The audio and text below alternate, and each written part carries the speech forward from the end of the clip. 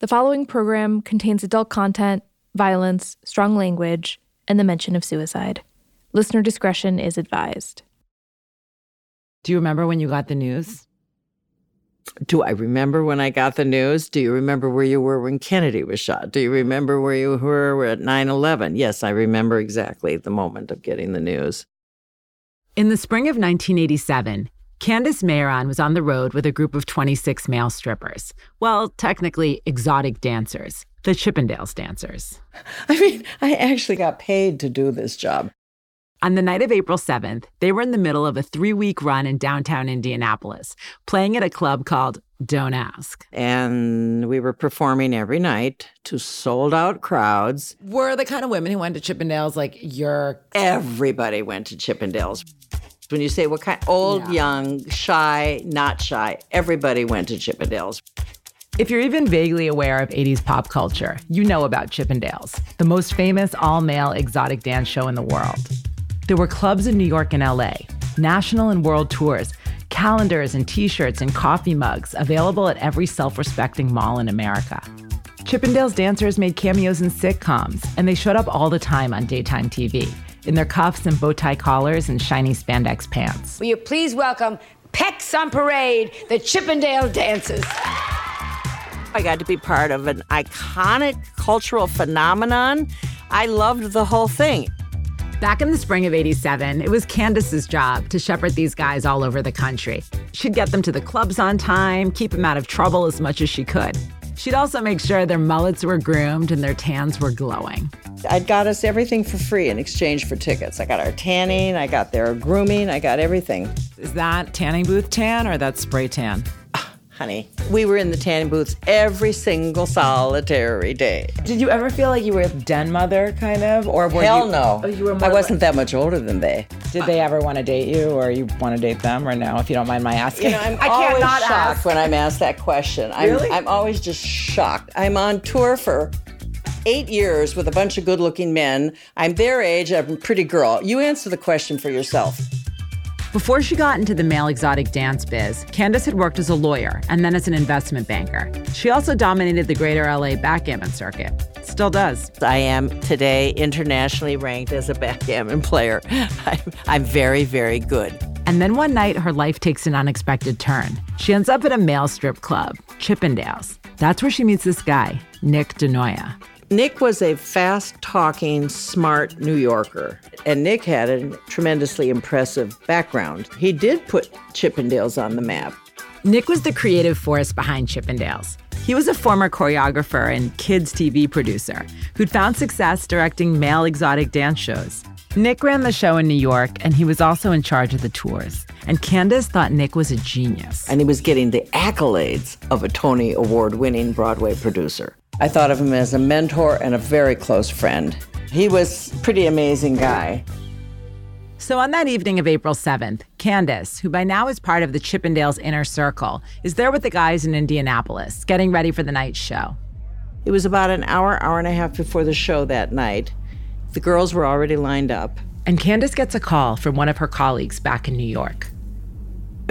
She said, "Nick's been shot." I said, "Nick who?" I mean, you don't start that sentence that way. I said, "What are you talking about? Nick who?" She said, Nick DeNoia has been shot and he's dead. I can't let it show, but I am affected stronger than anything else in my life. But I know Nick. There's not a chance in hell I'm going to cancel the show. So none of my dancers had any idea what had happened. We do the show, and I'm having a really hard time keeping it together emotionally. There's this big number that comes near the end of the Chippendales show. It's called The Perfect Man. And there's a moment in it when the dancer who plays the perfect man emerges on stage, and the women in the audience go wild. Girls scream so loudly that it will shake the rafters and rattle the windows. When that moment arrives, Candace is standing alone at the back of the club. And I just let it go. And I screamed and I howled like a wounded animal at the top of my lungs.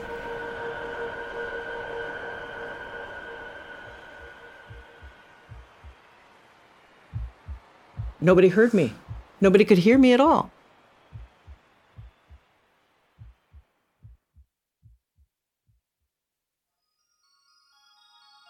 I'm Natalia Petrozella. I'm a historian of American politics and culture. A few years ago, I wrote a book about California in the 1970s, and now I write a lot about gender and sexuality. I'm also a certified group fitness instructor, and for over a decade, I'd be at the gym by 7 a.m., kicking people's butts in cardio class. So the history of Chippendales checks a lot of boxes for me. If you drew a Venn diagram of my life, there might be an extremely fit dude in spandex right in the middle. But until recently, I actually didn't know much about them. Yeah, sure, I knew about the calendars. I remember sneaking peeks at them in Spencer's Gifts when I was a middle schooler hanging out at the mall. I knew about the cuffs and collars and the over-the-top dance numbers. I also knew they were the inspiration for that famous SNL skit with Chris Farley and Patrick Swayze. You were great out there, man. It's gonna be you. Oh, what are you talking about, Barney? You got it, you know it. I'm from movies like The Full Monty and Magic Mike. But I think I see a lot of lawbreakers up in this house. That was pretty much it. In my mind, they were just an 80s punchline, right there next to Rick Astley in Parachute Pants. And then a couple of years ago, I and the rest of the producers on the show started looking into the Chippendales story a little more closely. And I'm here to tell you that it is freaking wild. We actually had an orgy room where they kept the costumes. I mean, just a tad of cyanide is gonna kill you. Everything was a scam. It was about making money. It was fun, a lot of fun. This is Welcome to Your Fantasy, the story of how a seedy male strip club turned into a global phenomenon. Why was this a kind of hot case? It's Chippendales, babe. We're still talking about it 40 years later. And also, yeah, it's the story of a murder and a manhunt that went on for years, and a brand that kept getting bigger and more famous despite or because of the dark things going on behind the scenes every step of the way. Did you think, what is this going to do to our brand? No. Did it have any impact? No. Why not? It's Chippendales. It survives everything. Like cockroaches. Yeah. And if you want to hear where this story goes next, behind those cuffs and collars, come down the rabbit hole with me. You can find full episodes of Welcome to Your Fantasy right now, only on Spotify. It's free to download and free to listen to podcasts. We'll be releasing new episodes there every week.